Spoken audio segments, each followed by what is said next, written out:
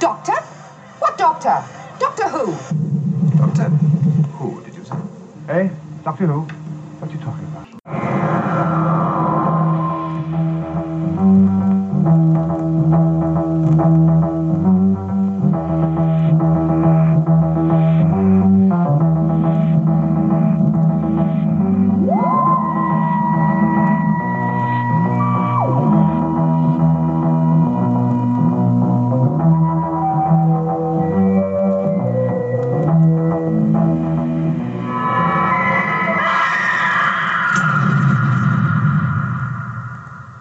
Is that all gibberish, or do you really know what you're talking about? Let's have a musical intro, shall we? Ding, ding, ding, ding, ding, ding, ding, ding, ding. David Hunter. Yeah, David Hunter. I mean, we were talking about this on Sunday, weren't we? How our mothers seem to have a massive crush on David Hunter in Crossroads. It worried me because you showed a picture to your missus, and she said he was fit. There was something there, she said. Yeah. I don't know what it is. It's not his acting ability, is it? No, he is a plank of wood. And it doesn't help in this that almost... I think you see him in long shot like twice, don't you? The rest of the time he's just staring directly at the camera, talking about nonsense. To Control, who seems to be one woman that we keep seeing. I've never seen this. I don't remember any of it. I've come to the conclusion that I started watching Doctor Who when Joe Grant came along, because I have no memory of Liz Shaw whatsoever. And my word, Liz Shaw's short skirts. I wasn't expecting her to be hitched up as much as she is. Did you? Because you like. I'm the same. I don't remember. I never remembered Liz Shaw. When you saw her in like magazine articles, I thought, who's that? I don't remember. She was sort of the equivalent of Troughton or Hartnell's companions. I didn't know who they were, so. Yeah, I had no idea who she was. And then when I started watching the Australian VHS recordings, because a mate of mine had them all, and he would lend them to me very nicely. Nice chap. And I remember watching like season 7, and A, I loved Liz Shaw. I think she's brilliant. But B, because you read and it goes Liz Shaw, who a scientist who was the Doctor's intellectual. You don't then picture Dolly Bird in a skirt that's, got less width than my belt. Yeah, it's quite staggering, her outfits in this. Staggering hair as well. I mean, it's definitely 1970. Well, it's a wig, isn't it? Because I think she went off and had a haircut or a hairstyle that didn't match, and the director went mad. So in like 3 of the episodes, and you can almost see where it changes. It's a wig. Yeah. It's not a very good one. They give her that stupid hat to try and cover it as well. Well, that hat has a reason, which we will find out about. There is, yes, a reason when we get to the weir scene. Wasn't it nice seeing a weir again? A weir. Yeah, it was unusual.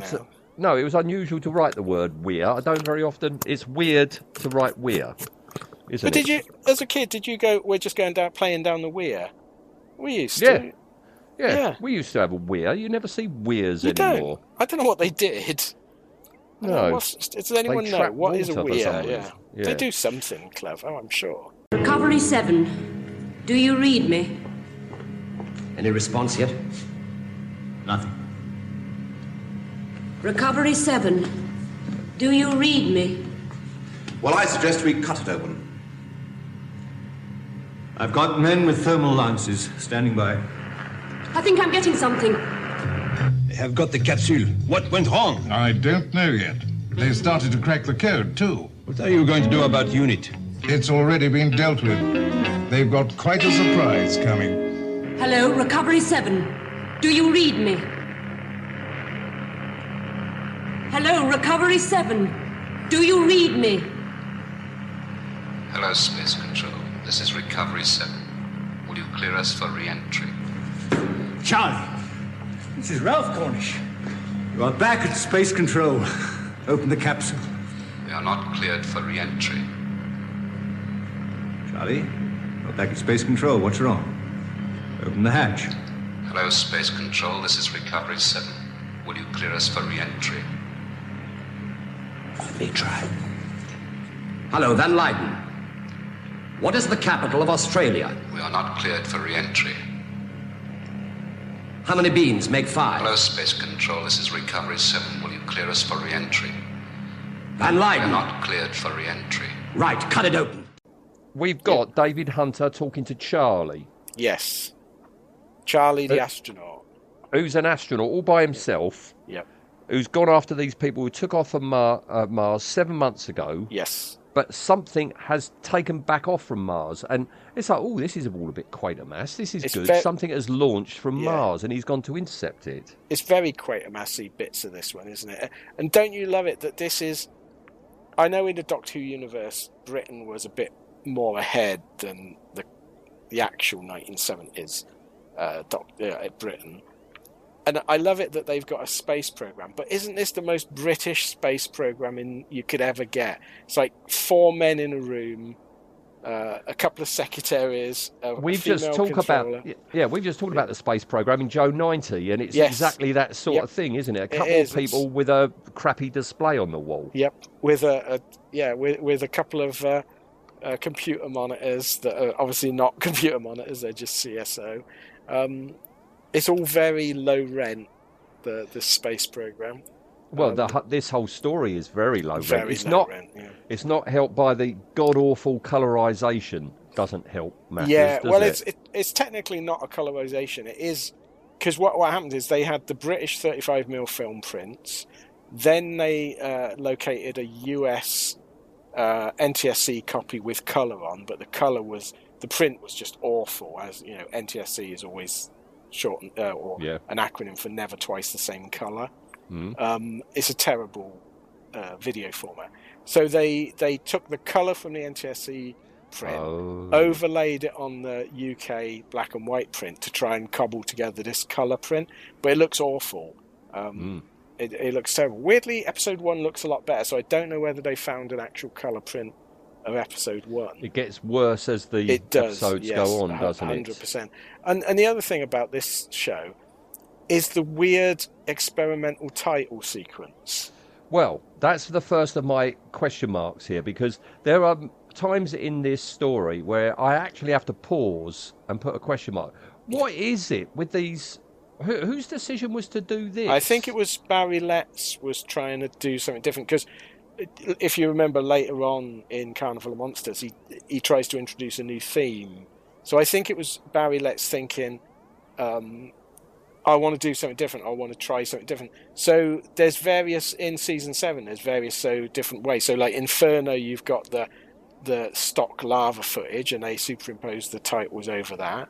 And this one, you get the recap, then the music stings in again with the tunnel sequence, with the episode title, and then it zooms in with the second bit of the episode title. It's very, very weird. And there's a comedy sound effect over it as well. It doesn't really work, does it? I don't think. No, you can see why they didn't continue with it. So that's a question mark. The next question mark you had warned me about, but I wasn't quite ready for, is the outrageous French accent. Oh, yeah. Tartalian or something. Tartalian, yeah. Did you see what I mean, though, by... When he's outside? Yeah, when he's in the car and he goes... Get in, Miss Shaw. Get in, Miss Shaw. It's like, where's your accent gone? But evidently, the director gave him different instructions in the studio. He's doing an outrageous French accent, to the point where, when I first watched it, I thought, he's going to turn out to be, a fake. But no, it's just supposedly meant to be French. Well, meant to be French. My next question mark is, the actor is French. That's not an English bloke putting on a French accent. Why is it so bad, then? Bad actor. Bad actor in French. Yeah. So that's a question mark. Terrible. Yeah. Yes. Next question mark. Yeah, go on. Davros with a beard. I wasn't expecting old Michael Wisher to be there. This is strange as well. This is the laziest way to get exposition across, isn't it? Why is there a TV news show going on inside the Space Center? And not like they're using footage. He's actually got his own desk. Yeah. It's so strange. But it is purely for exposition, isn't it? Because he says about the Mars landing and then how they lost control, but now it's taken off. There's a lot of action that takes place off screen and is spoken about, isn't there, that we don't see? Yeah. Big question mark. The little Doctor and Liz thing about them disappearing, going 15 seconds into the future. I don't quite understand this. When the Doctor says, "Well, I went into the future, but you weren't there yet." That's fine if you're in a different location to where you are, but it doesn't matter. If I went 15 seconds into my future, I'll be there because I'm not going to move in the next 15 seconds. Do you see what I mean? I suppose technically, and this is getting really pedantic, technically you would move if you're only moving temporarily, because the planet is revolving and revolving itself and moving around the sun. So if you did travel forward in time 15 seconds, I don't know how far you would move, but you'd be a couple of meters from where This is a bit Strontium Dog. It is, Dog yes. Had a grenade where you went forward in time, but the planet had moved, so you end up in space. That's probably where I learned it. But you would. But I don't get, because the Doctor, Liz disappears. He goes, "Oh, good grief, Liz, where are you?" And then he does something, and he disappears, and Liz reappears, and she's like, "Doctor, where are you?" Then he reappears, and she goes, "Where did you go?" And he goes, "I didn't go anywhere. You went 15 seconds in the future, but you weren't there." "I hadn't arrived yet." "Well, yeah, you were, because you were stood there." No, I think I know what they're getting at now, which is Liz disappears, right? Yeah. She goes into the future, but she goes into the future at the point where the Doctor has disappeared to go into the future as well. It's all very strange. I keep forgetting as well in this season, there's no TARDIS interior. They've just got the control console. How did they get there in that room through those doors? How did they get out of the doors of the TARDIS?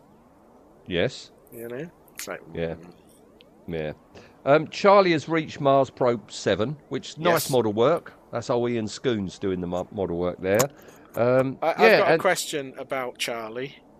Oh, yeah. So he's shown on the monitor. Coming to us.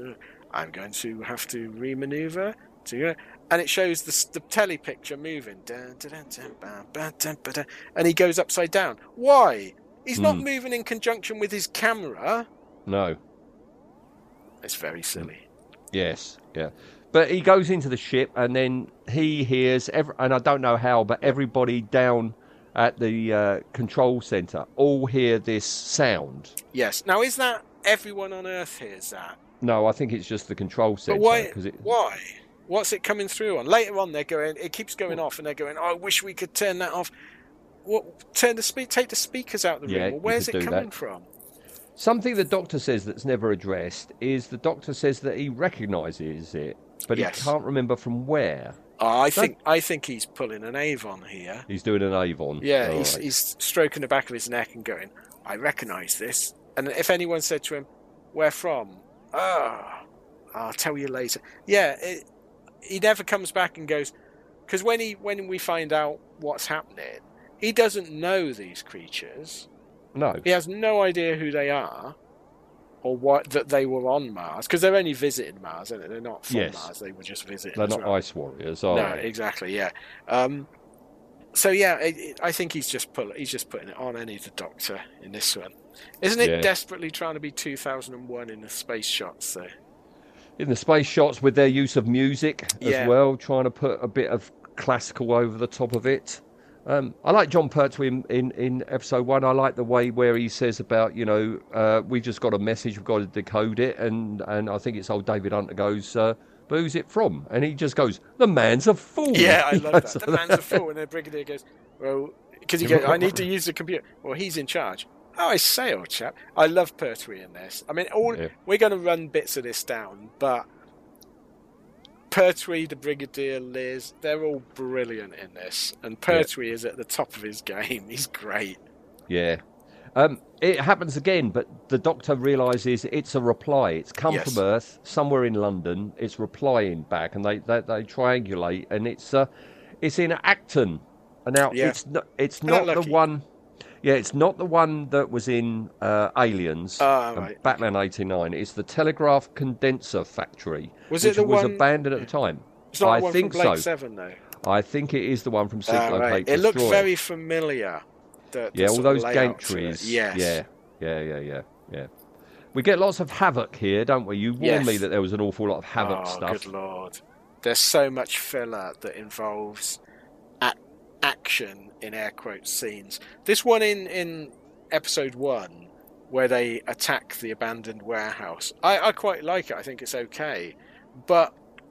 And this gets worse and worse and worse as we go through the story. Unit are awful. They don't have no clue. They all look to be about 55. They're all old people. And their idea of taking cover is to stand behind a pallet that's got lots of gaps in. Or to just stand in the open and fire. And the SLR rifle was quite a accurate weapon up to about, I think it was about 600 yards. They can't hit them from 30 feet. Yeah, they're terrible. The unit do not give a good showing of themselves in this. No. I mean, it ends with the French bloke, menacing the doctor. Yeah. Because he wants the tape. This doctor's got a tape. Yeah. He knows all about the message. And this is where we go into the who can you trust sort of thing. Yes, sort of the paranoia sort of section. But the trouble is, we know we can trust the Brigadier, we know we can trust Liz, we know we can trust the Doctor. It's almost immaterial, everyone else. No one suspects Crossroads Man, do they? No. He's so bland. But yeah, there's this, which this is the little bits that I think verge into silliness, is when Tatalian wants the tape reel. That's so 1970s, isn't it? Tape reels. And the Doctor does that thing where he makes it disappear with an obvious camera cut. It's transmigration of an object. Yeah, at episode 2 he gives us, because Liz goes, magic, and he goes, nonsense, it's science, it's blah blah blah.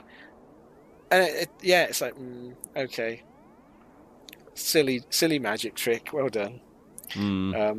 This is, in my notes I've put, what's happened to the image? This is terrible, because for some reason on iPlayer, like I say, episode 1 is alright, it's watchable. Episode 2 onwards, it goes horrible. Yeah, it's horrible, isn't it? Yeah, it is.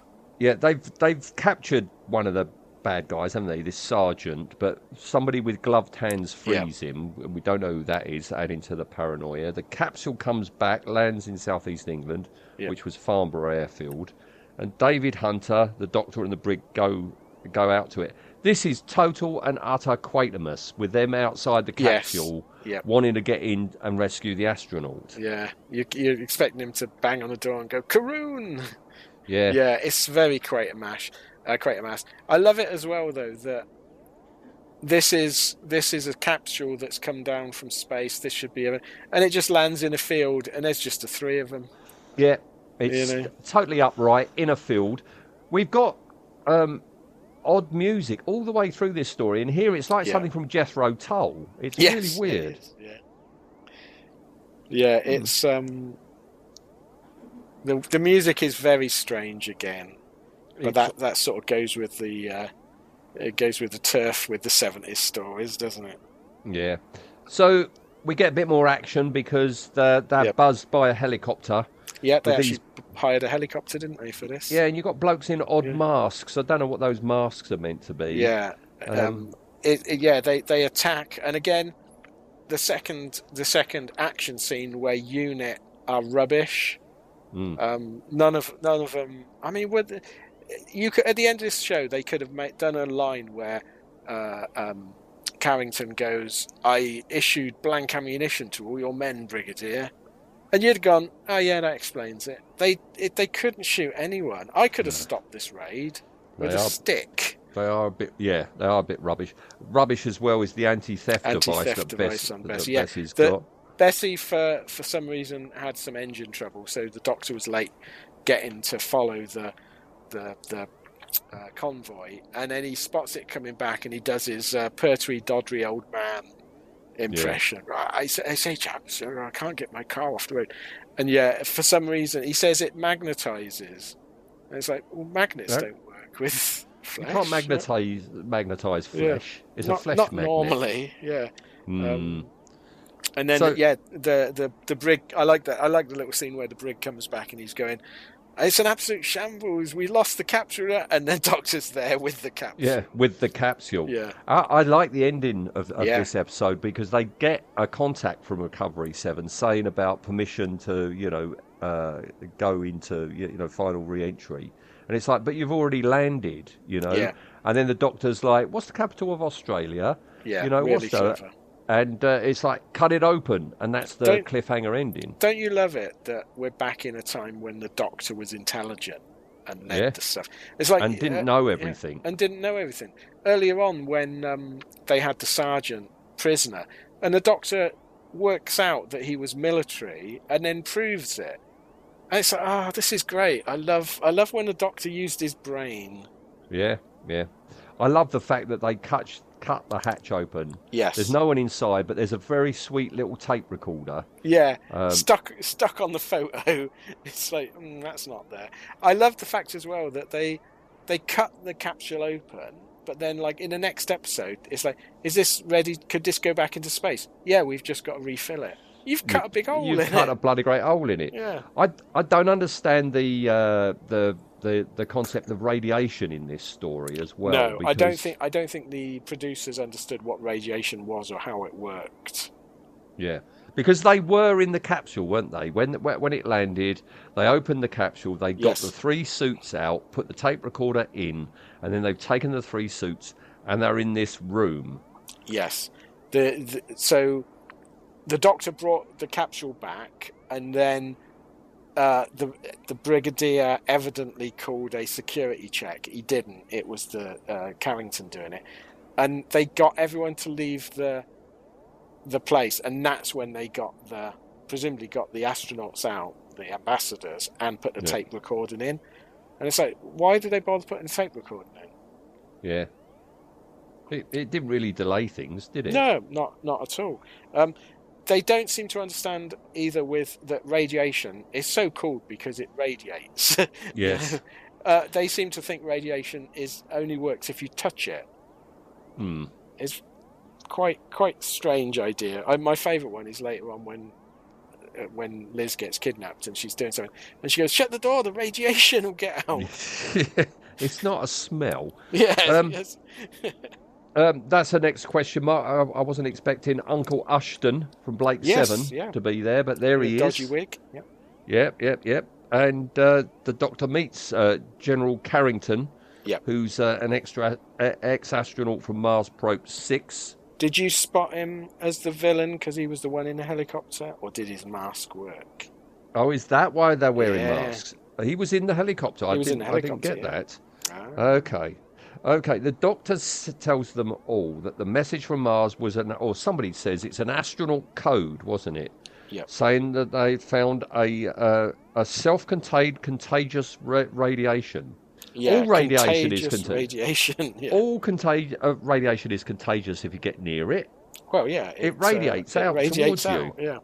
But yeah, so they're sort of Carrington's going. It's just a case of we had to do this and we couldn't tell you, and as if that's going to suffice. Yeah. I love the way they're walking around the suits now. Yeah. All radioactive, and they get abducted. And the scientists who were looking after them are killed. Yeah. Quite graphically as well, isn't it? Not that you but it's quite hard hitting. There's a lot of deaths in this one. Well, yeah, they're just gunned down, and then the people who were, taking them in the van, they get to that very boggy quarry.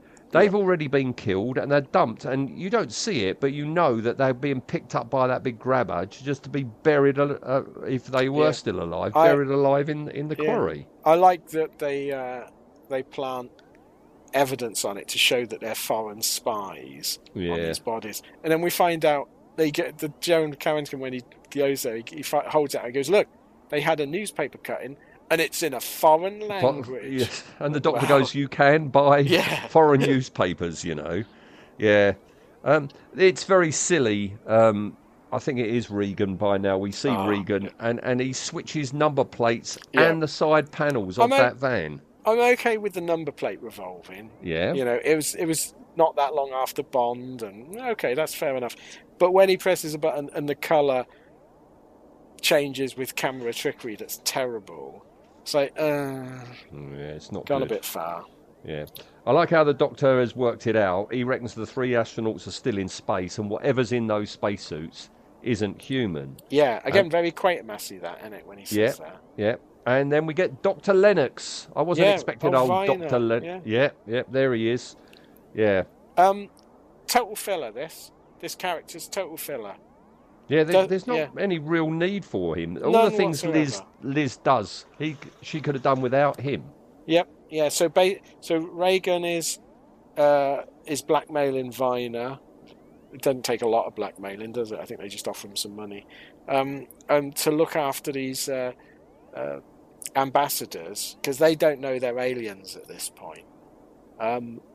And they realise that they need radiation to survive. So Viner's job seems to be every 30 minutes or whatever, going in and doing this elaborate radiation thing. Just give them a lot. If they're eating it, it'll be fine. Yeah. I like the way Reegan or whoever he is, he gets a phone call and he goes, I'll go and open the front door. That's obviously Carrington, who gives him photos of the Doctor and Liz and is told to get rid of them. Yes. Yeah, it's Carrington doing a lot in it. It's meant to be a big surprise, I think, but they give up on that. As soon as they introduce that government minister, it's like, okay, he's the villain. Yeah.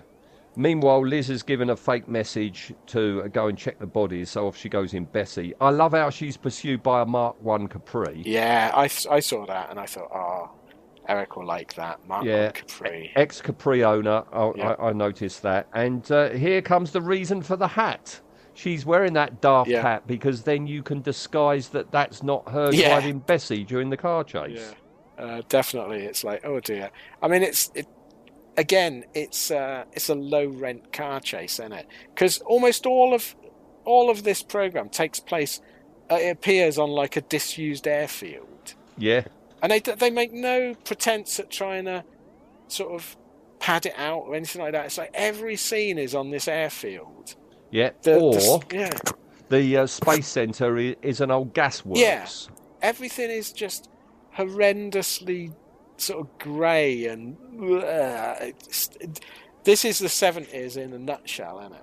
Really. Well, derided's not the right word, but we didn't have an awful lot to say for the Joe 90 episode we just done, most special astronaut.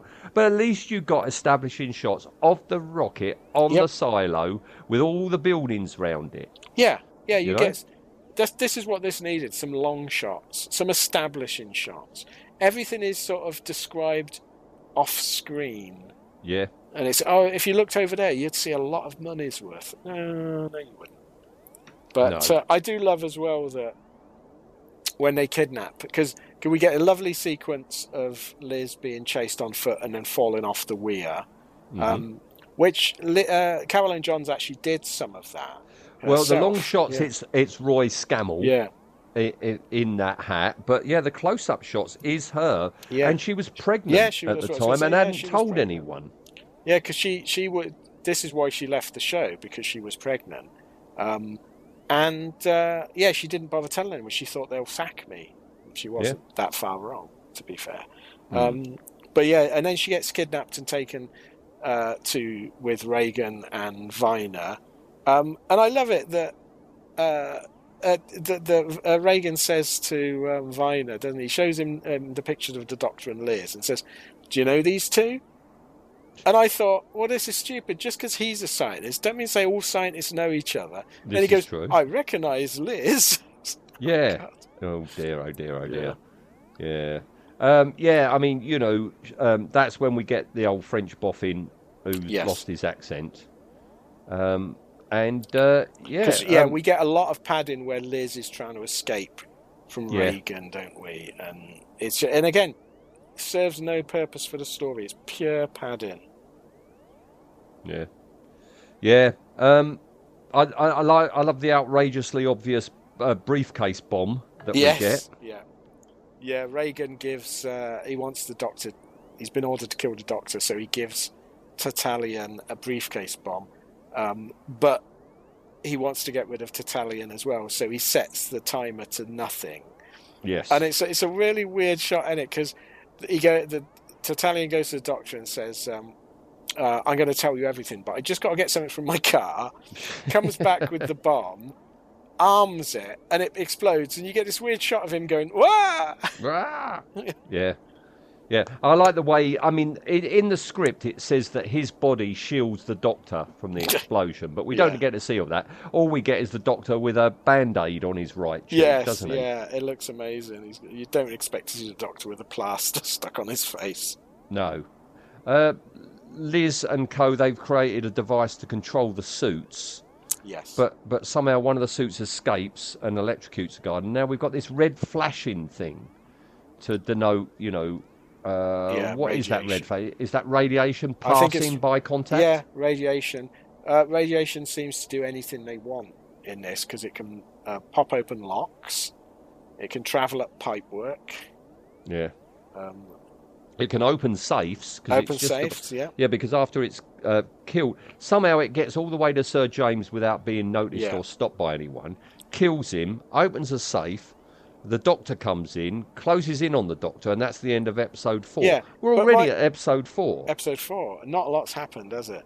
No. There's lots of padded. My question, though, is, so they've got this, and even Reegan says this later on, they've got this device that they can give very simple instructions to the ambassadors. Move forward, turn left. Yet somehow, out of sight, they managed to control the ambassador to go into the office, kill Sir Quinlan, open the safe, get the stuff, go after the Doctor. Then, when the Brigadier comes in, go out, melt the door so they can't escape and chase it down. I didn't realise Benton was in this. Yeah, I'd forgotten that. Yeah, because we saw him in the Troughton one, didn't we? The Invasion. Yeah. And this is the first appearance in Pertwee's stories for Benton. And it's like, Sergeant Benton. Gave me a little smile. Nice to see him back. It is. He's so I'll tell you what's gone at this moment when Benton comes in. The Doctor's plaster has gone. Yes. They've forgotten it. He heals very quickly, the Doctor. Well, he is a Time Lord. That's true. Yeah.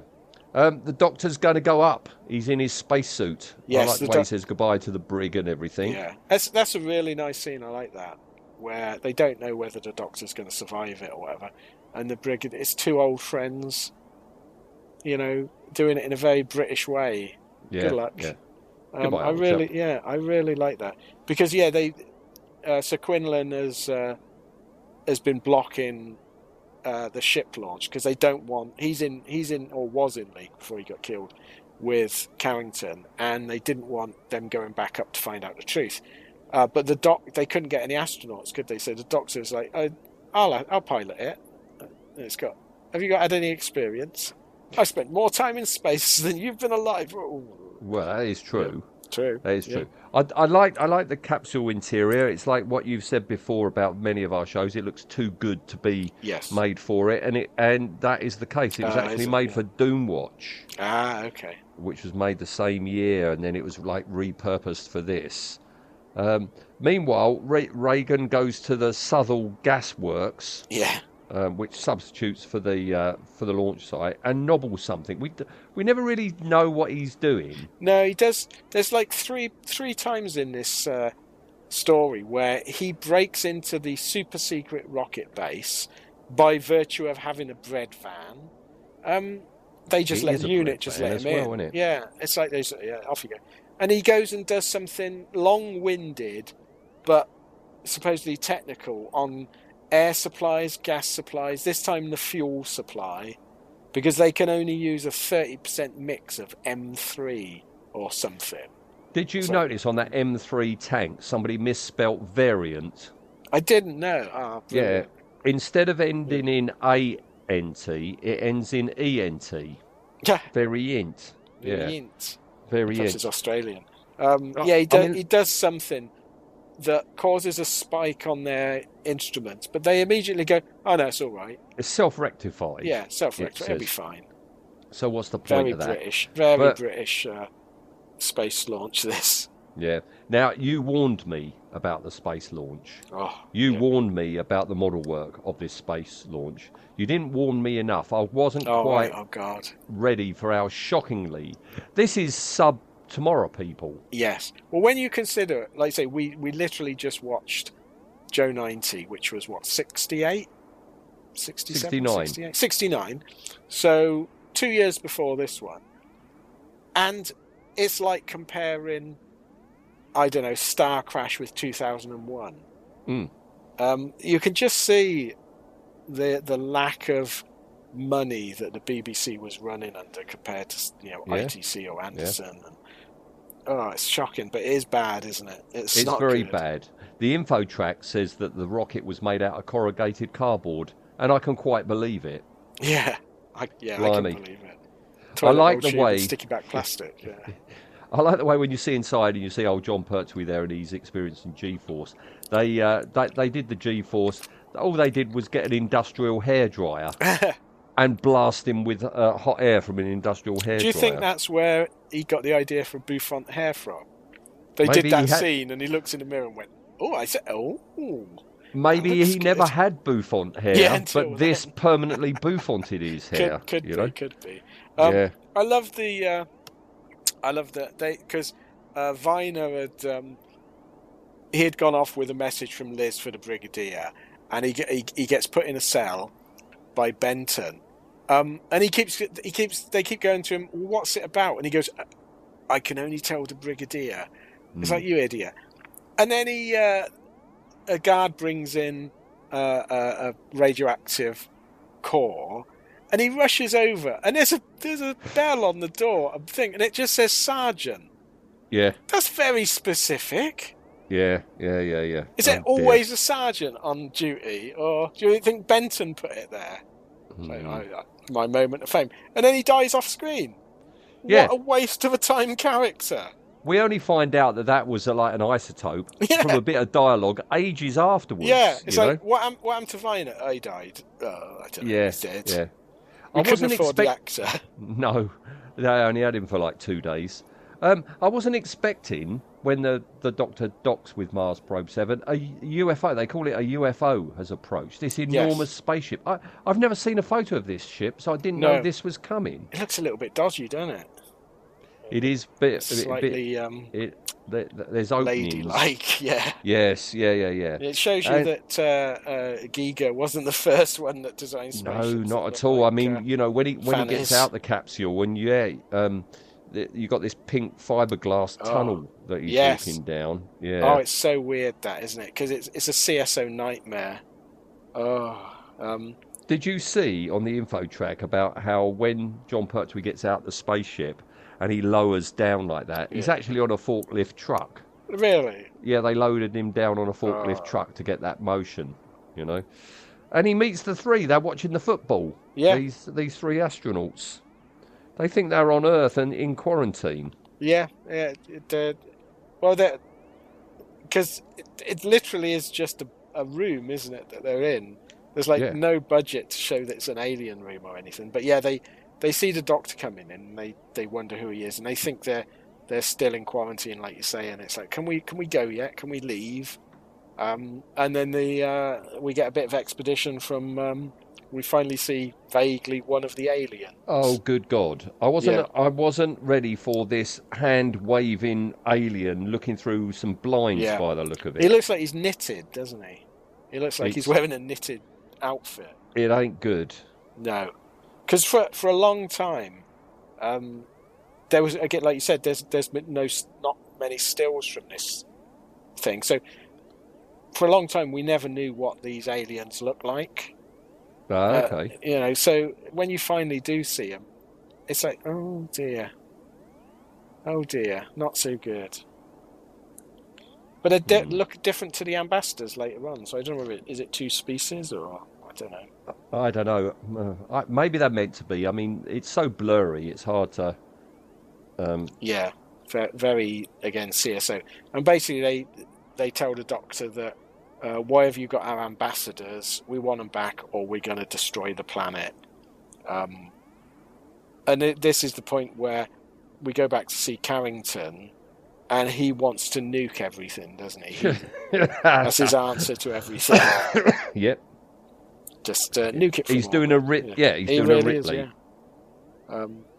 If Ripley had been played by him, I don't think it would have been the same success somehow. No. What happens next then? We find out the suits are ambassadors. They were sent off to Earth with all goodwill. And the doctor's like, well, we didn't know that. If you let me go back, I'll explain the situation. They go, yeah, all right, but the 3 stay here. Luckily, they've got 3 ambassadors on Earth and 3 astronauts, haven't they? Yeah, it's lucky. And it's lucky that the ambassadors are vaguely the same height and human-shaped. Very, very handy. One of the ambassadors decides randomly to take his helmet off in the cell, and we see that he's like a bubble-faced blue guy. I don't know why he does it, unless because I don't know why these ambassadors are following what they're being told to. Can you imagine? It's like you get told you're going to be the ambassador to France, and you go across to France and you go into the embassy, and the French government say, we want you to rob a bank. And you go, yeah, all right. And you go and rob a bank, and they come back and go, we want you to kill this person. And you go, yeah, all right, I'll do that. Why are they following their orders? You've got a better French accent than that French scientist, can I just say? Yeah. I love the way the Doctor lands the capsule. We don't see any of this. No, I can't whatsoever. Afford that. No, he's coming down in the field. He's just landed. We've got him on radar and on picture. We're not going to show you. But yeah, he's landed. Oh, successful landing. But did he come down in the field? Because Reegan is at North Fleet gas refinery now. And the decontamination room is somewhere in that gas factory. Yeah, because they say when the first capsule or the same capsule the first time landed, they say, oh, if it hadn't been interfered with, we could have landed it outside the building. And so I think they've got like a heliport but for spacecraft. Yeah. I love the way at the end, just before it lands, the girl goes, the capsule is 30 miles an hour. I'm sure a capsule lands a bit faster than that when it finally hits the ground. Yeah, I would think so. I don't know what the terminal velocity is, but I'm sure it's more than 30 miles an hour. Yeah. I love the Doctor in his stripy dressing gown. Did you notice the girl has changed from the first couple of episodes? No, I didn't different notice girl that. This time, yeah. Okay. I like the Doctor's stripy dressing gown that they give him while he's being decontaminated. But he's gassed by Reegan. Yeah. Reegan has somehow worked out, how to connect the gas pipe to the decontamination room. Yeah, because he doesn't appear too clever, does he, Reegan? So I hope he had instructions. But I love this because the gas starts coming in, Doctor falls over, gets carted away. A Brigadier and Crossroads fella, they're going. The Crossroads fella goes, "Okay, Brigadier, the Doctor should be finished now. I'll just call him. Hello, Doctor. Are you there?" Yeah. There's no answer, and the Brigadier goes, "I'd better go over there." Dun, dun, dun. There's no one else about. No one is in the area of the room. Yeah. Not one person. The Doctor landed, went into contamination of his own accord with no one helping him. This is such a low budget. Well, he might have been contaminated. Maybe that's why there's no one there. I've not thought it through, have I? No. Reason. So he's abducted, put in the bread van, taken across to Liz and the suits. I like how he seems pleased that Liz is all right. Yeah, I like this. And then when the brig comes later, he's like, "Are you okay, Miss Shaw?" Yeah, it's nice. I miss these days. Did you see how John Pertwee was well miffed? That they decided the camera angle would be right up his nostrils. Really, I can imagine. Yeah. Because of course he had something. He had a bit of a thing about his nose, didn't he? Yes. And you do you see right up the hooter there, and that's when Carrington appears and dun dun dun. It was him all along. Yeah, who would have thought? Yeah, and it's quite a nice episode then, because he basically says, "Sorry, Doctor, it's my moral duty to kill you," and pulls the gun and points him right at. And it's like, okay, that's quite strong stuff for sort of this time period. But of course, doesn't go through with it. No, Reegan talks him out of it. Yeah, I like says Reegan. the Doctor can help him. I like his character. He's quite. I like Reegan in his. He's not swayed. He has one mission, and he has no, at no point does he doubt himself or what he's doing. I've been told to do it. It's like old Scorby, isn't it? He's a professional. In the Tom Baker one. Yeah, he is a mercenary. He's been told to do this. He doesn't care what the consequences might be. He's just going to do what he's been paid to do. Yeah. Carrington seems to have a thing about his moral duty, doesn't he? He keeps saying, "It's my moral duty." Yeah, and we find out that Carrington thinks the suits are a vanguard for an invasion, and he had met them on Mars. Never reported it to anyone. No. He was on Mars Probe 6, and they went to Mars. And then his fellow astronaut, they met the ambassadors. His fellow astronaut was killed by accident. Presumably, they went to shake their hands or something. So Carrington came back. How did he explain the dead astronaut? Yeah. Didn't mention the aliens. What? I'd love to see that mission debriefing. Where's your third astronaut? What? Oh, we left him behind. Yeah. And he set all this up for a trap. Yeah. He wants to protect the world, and he wants the Doctor's help, with this device. And I love the way Carrington takes one of the suits in a shielded car. Don't worry, I've got a shielded car. Yeah. Again, you have no idea how radiation works. Yeah, as long as you put the sun visor down, you're fine. It takes him to the studio, and then orders the studio, Michael Wisher. He says, "We're going to do a live broadcast, and I want it to go out round the world." And he's like, "Okay, I'll have to organise that."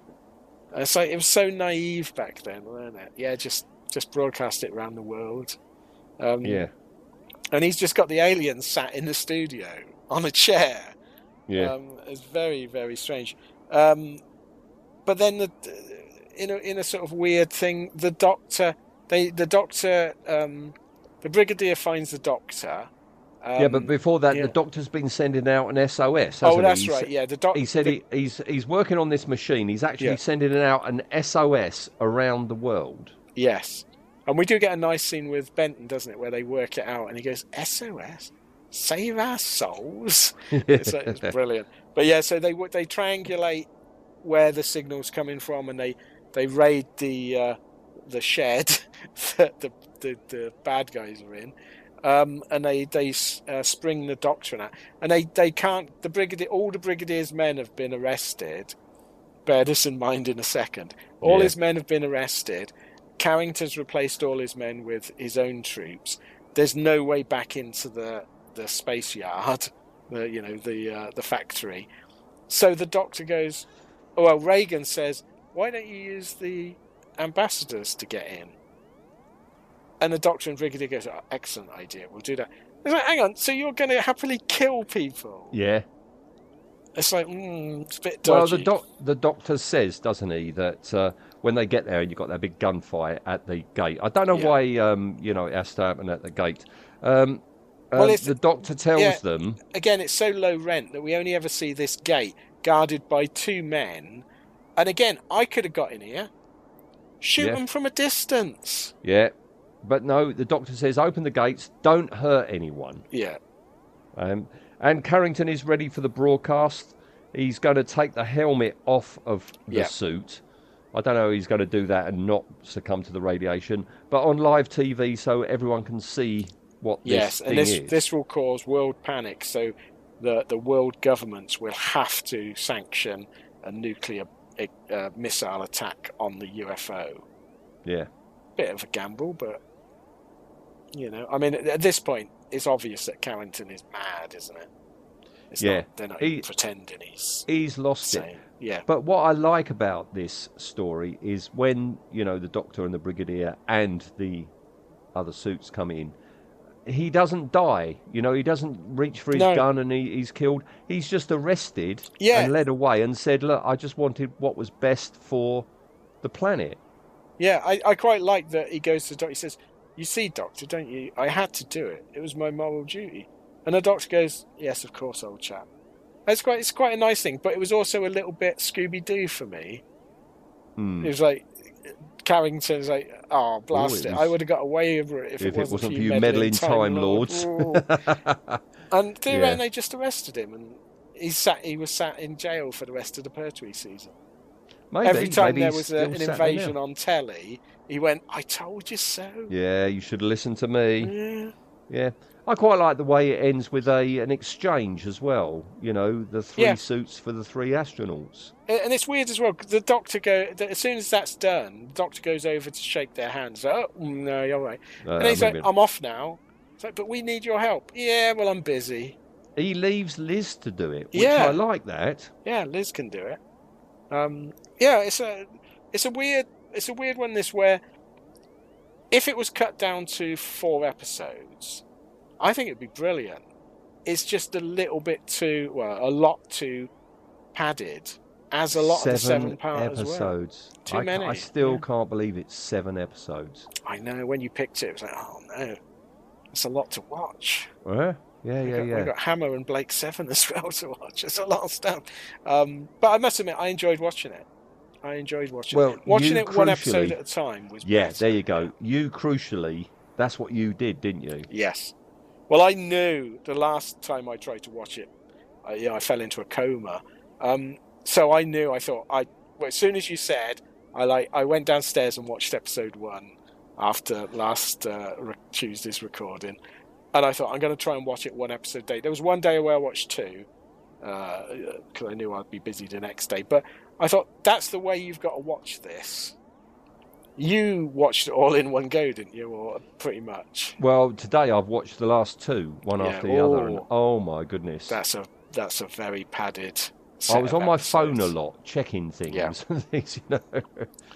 Yes. But it's got some really good bits in it. The monsters are interesting enough, and some of the characters I like Reegan. Carrington's quite a good character. The Doctor and the regulars are just brilliant. I love Liz. It's nice to see Ben. But then on the other hand, you've got Tatalian, who is crap.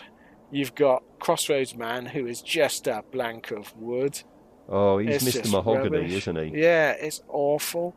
And the direction is so weird. It's just so many close-ups. It's like they said, okay, we've done all the close-ups. Should we do the long shots now? It's like, well, no, you've used up all your film. Yeah. Oh well. Yeah, very, very unusual direction on it. I'm glad I saw it, though. I'm glad I watched it. You know? It's one that occasionally I might watch 1 or 2 episodes of. Yeah, if I'm in a Pertwee kick and I'm doing something, I want to watch a representation of each one. But I really wouldn't sit down to watch all 7 episodes for pleasure. There's so many better stories. I mean, this is by far the weakest of season 7.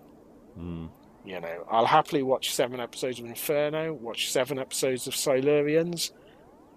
But I just wish they'd have split them up a bit. We could have got more stories and less of this padding. Yeah, I haven't asked you, and it's not a question I've not asked you for a while.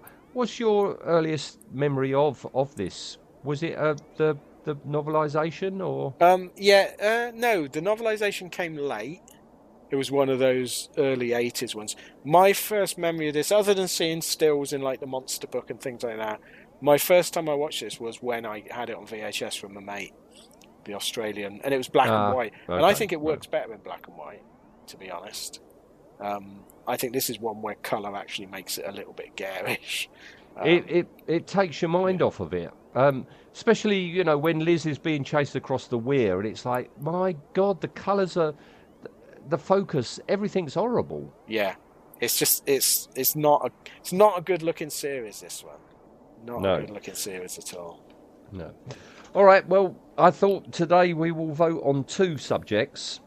We have, because they are an adversary for a while, the Ambassadors, but also Reegan as well. Oh, okay. Yeah. Who would you like to talk about first? Should we do Reegan first? All right. Well, he has a number of boiler suits. Yes. Do we know his regular first name? suits? Ronnie. What was Reegan in the Sweeney? It was George. George was the Dennis Waterman. And John Thor and Jim. Was it? It's going to be it's going to be something like that. Let's call him Jimmy Boy Reegan. Okay. But yeah, he's got some snazzy boiler suits. When he puts the flat cap on to say, it's almost like a Monty Python sketch, isn't it? Where he's like, "I'm a cockney, I am." Yeah. It's brilliant. But yeah, I like that he changes. Outfit. It was Jack Reegan. Jack, of course it is. Yeah. Good solid name, Jack. Yeah. I mean, he is. So design then, looking at him. I like his stuff. I like his flat cap. I like that he's a bit of a bother boy. But again, very like Scorby, very professional. So I'm going to give him because he's basically just a man in a boiler suit. I'm going to give him a 5 for design because that's it what really I've got. is just a boiler suit. It is. Easy it's very to average, isn't it? Yeah. All right, and how effective is Reegan? I think he's one of the highlights of this. He doesn't really appear to episode 3? Is it 3 or 2? He's not in the first episode. I think he's earlier than that, but you don't really notice him. No, you don't know who he is or what he's doing. But I like the character. I like the actor. He's putting a bit of sparkle into it. Like I say, you're absolutely right. He's like a Scorby character. He's not evil. He's just doing his job. Amoral, doing it because he's been paid to do it. I like it. I like later on as well when the doctor says, or actually it's Liz that says to him, "So all of this alien species, and you're going to use it to rob a bank?" And he's like, "Yeah, what else?" I like him. I'm going to give him an 8. I like him. That's what I've got as well. Is it? Oh God. So often you and I. I know we've got one brain cell between us. Haven't we? We're a gestalt, you and I. Yeah. So that's 6.5. Yeah.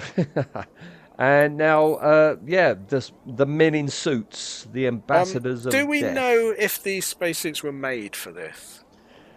Or were these Doomwatch as well? No, I don't think they're Doomwatch. I think the info track would have said something. Yeah. You know? I mean, because they're quite nice helmets and that, aren't they? They're quite nice suits. The suits are a bit knitted. Yeah. There's a lovely shot of Pertwee from above when he's in the spacesuit. And he's meant to be in 0G laid on his back. And where they're taking the spacesuit on, and you can see there's nothing. It's just literally just a knitted collar. Yeah.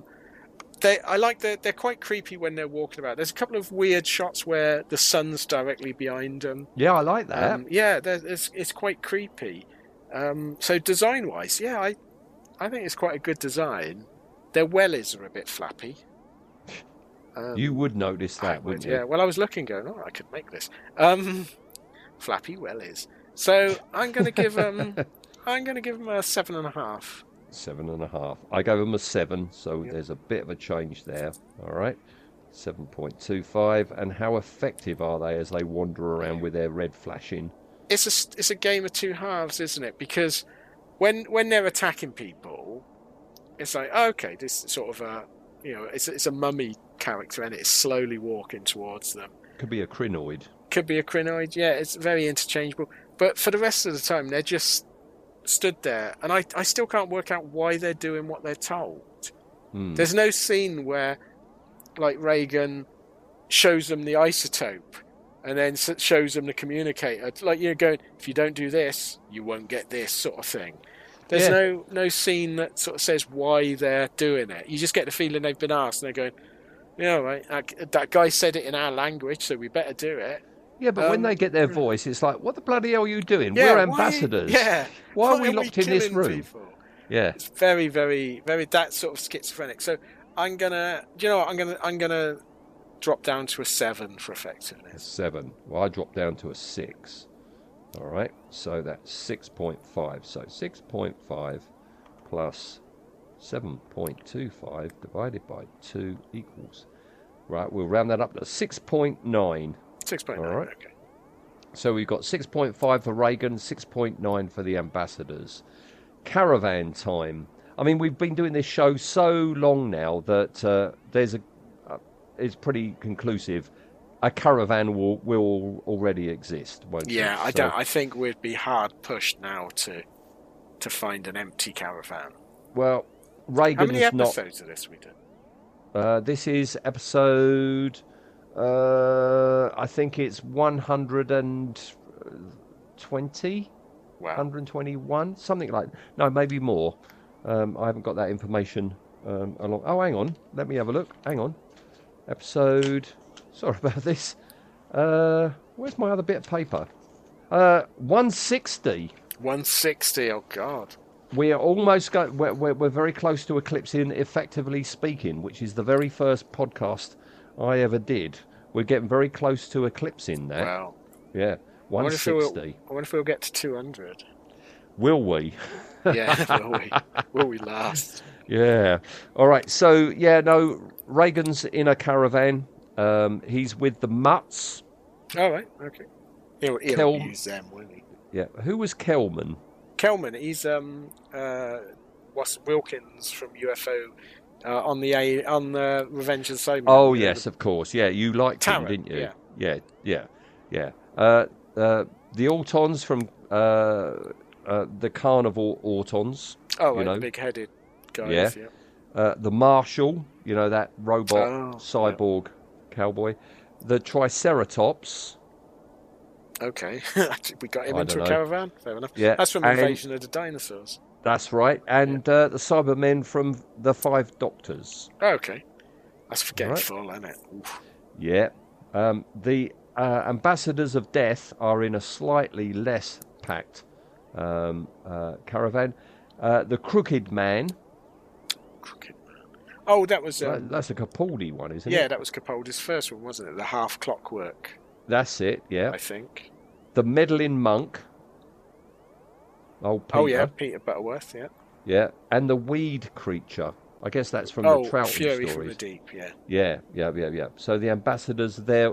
Well, at least we've got another alien in there. Yeah, that's good. Yeah. I'm guessing this isn't in your top 10. No. I mean, it's just too dull for me. It's too long. Like you say, if it was a 4-parter, Quatermass, inspired early bit of John Pertwee, it'd be great. I wonder if a fan's ever done a 4-episode edit of it.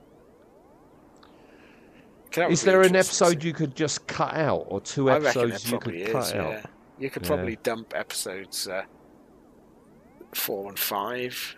Yeah. I mean, you could cut. If this, when they first released Doctor on VHS, and it would be cut down to 90 minutes because they thought you couldn't put more than that on a tape, even though everyone else other than the BBC could. I reckon you could. Those were funny times. Yeah, that's amazing.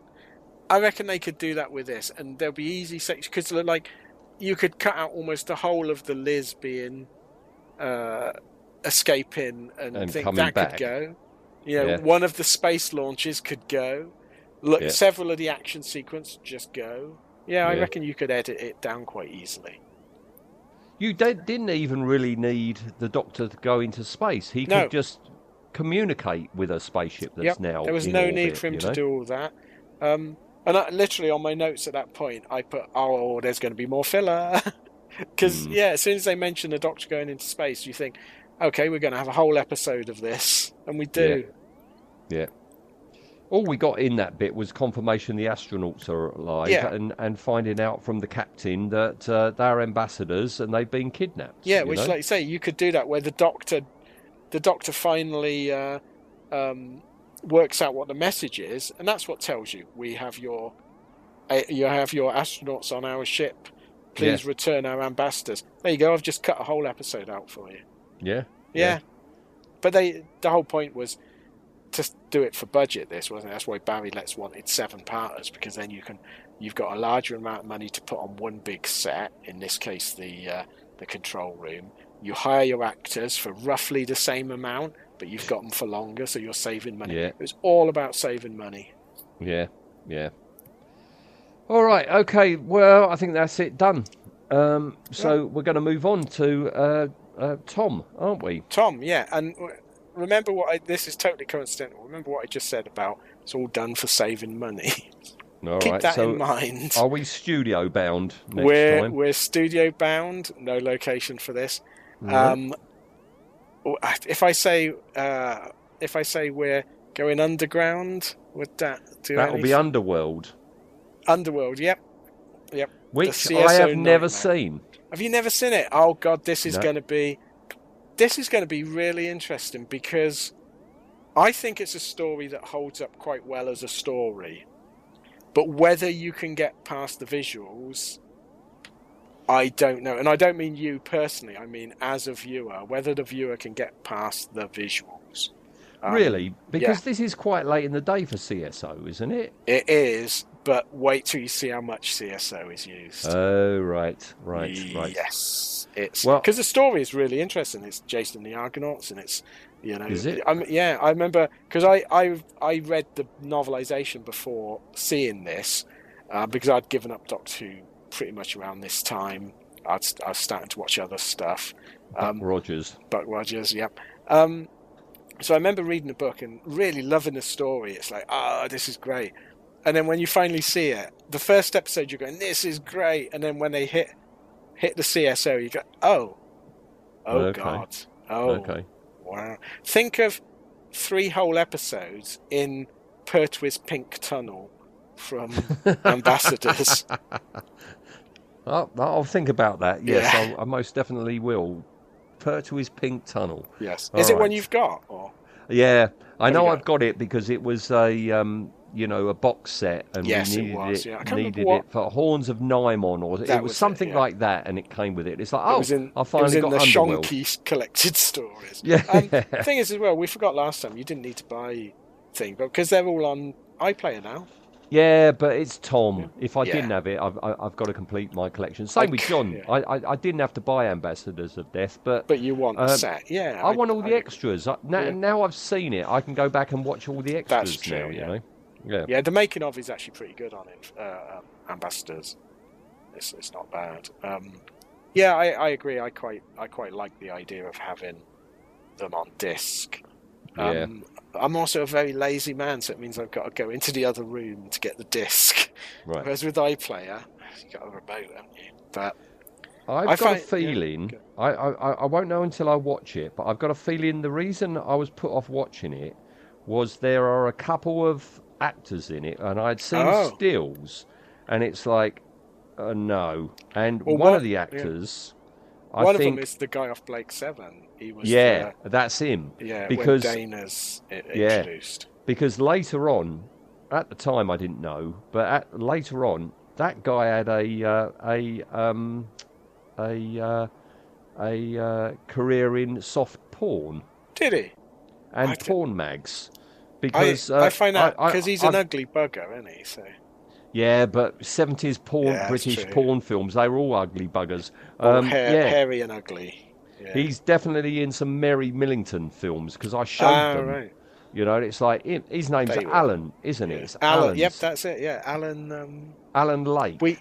Alan Lake, yes. I think that's his name. Yeah, a bit of a seedy man. Yes.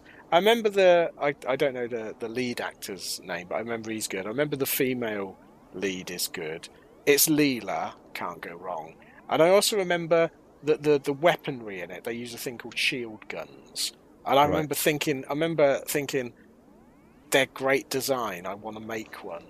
Okay. But it's been a while since I've seen it, so it'll be a good refresher. Will you want to do that again? Yeah, you know? possibly. Isn't this the one with Michael Keaton in it? No, that's Sunmakers. See, I haven't seen Sunmakers then either. Because I definitely have not seen Michael Keaton in Doctor Who. I was actually toying with Sunmakers, but it's a 6-parter, and I thought we've just had a 7. No, not after a 7. Is it 4 then? Underworld? This one's just 4. It's that's all right then. Yeah. That's all right. I can't remember who there's some alien bad guys in it in hoods. I can't remember who they are, but I suppose they'll be our villains. Okay. Yeah. I don't know, but we've got 2 weeks because. Yes. You're on late, aren't you? I'm on late next week, so 2 weeks until we go delve into the underworld. Yes. All right. Yeah, will it be better than those vampire movies from a while back? Well, is there anyone to measure with old Kate Beckinsale? Kate Beckinsale in leather, in latex. That soft porn. Alan Lake. Yeah. In a boiler suit, I expect. Yeah. No, I think he's in some sort of Baco foil suit. Oh, no. Give me Kate any day. Yeah. All right. Okay. Well, in 2 weeks' time then, all right? Yep. Join us then. Nice one. All right. Brilliant. Okay. Thanks folks. Everyone. Thanks, Ian. Thanks, then. Yeah. Bye. Bye-bye.